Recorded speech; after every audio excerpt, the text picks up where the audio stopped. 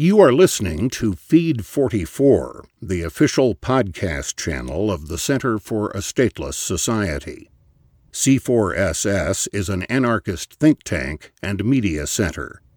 For more information, please visit c4ss.org. The Expropriation Continues by Kevin Carson. Posted on c4ss.org, August 13th, 2015. Read by Tony Dreer. Contrary to mainstream classical political economy, which treated the original accumulation of capital as the result of thrift, saving, and reinvestment on the part of the capitalist, Marx argued in the first volume of Capital that capitalism, as opposed to simple market exchange, was founded on the separation of the peasantry from their customary property rights in the land and their transformation into a propertyless working class. The history of their dispossession, he wrote, was written in letters of blood and fire. Marx's account included the enclosure of the European open fields in late medieval times, the parliamentary enclosure of common pasture and waste, as well as the enslavement of much of the population of the colonial world and the nullification of customary land rights. For example, Hastings' permanent settlement in Bengal. But as Daniel Nierenberg reminds us in The Land Battle, 15 Organizations Defending Land Rights, Food Tank, July 29th, this robbery isn't just a matter of history. It continues right up to the present day. Of course, it's obvious that the theft of Third World land and natural resources continued long after Marx's day. When Marx wrote his brief survey of primitive accumulation, the colonial division of the interior of Africa had not yet even begun. As just one example of that robbery, the native population was driven off the most fertile fifth of the land in the highlands of British East Africa, and the land was given to settlers for cash crop production. And the colonial authorities imposed a poll tax on the evicted peasantry to compel them to earn wages working their own stolen land. Under neo-colonialism, much of the mineral wealth of Africa and the rest of the developing world remains in the hands of the heirs and assigns of the Western capitalists who looted it in the first place. In the 20th century, a major part of U.S. foreign policy was invading or overthrowing any government that tried to restore these stolen land and minerals to their rightful owners.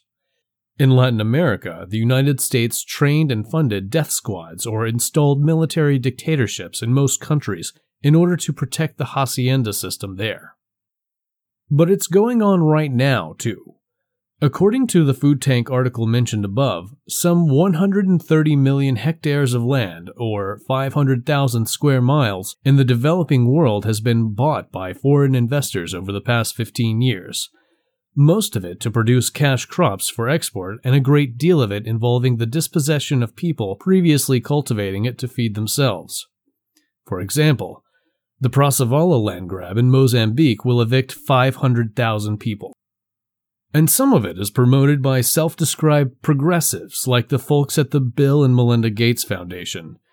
For example, the gigantic Kilimanjaro rice plantation in Tanzania, a corporate undertaking which takes up 20% of the Kilimanjaro Valley, celebrated as a model investment project by the Gates Foundation and USAID, forced evicted peasants to choose between either $6 per acre compared to $17 per acre promised, or a maximum of 3 acres or far less fertile land elsewhere. Of course, this should come as no surprise. What's variously called cognitive, progressive, or green capitalism, celebrated in Paul Romer's New Growth Theory and heavily promoted by the Gateses, Warren Buffett, and faux-left carpetbaggers like Bono, amounts to a scheme to give capitalism a new lease on life by enclosing new technologies of abundance for rent through intellectual property, rather than socializing their benefits through competitive markets and commons-based peer production. So it's only logical for those greenwashed parasites to move on to literally, physically enclosing land just like the gentry of England 250 years ago. What it comes down to is that enormous fortunes are made not by producing things, but by controlling the circumstances under which other people are allowed to make things. Henry George Jr. described it as controlling access to natural opportunities. But it basically boils down to enclosure of one kind or another and the extraction of rent, and they can't do it without government to enforce their patents and land titles. It's time to smash the state, and with it the parasitic capitalists it serves. You've been listening to Feed 44, the official podcast channel of the Center for a Stateless Society. C4SS is an anarchist think tank and media center. For more information, please visit c4ss.org.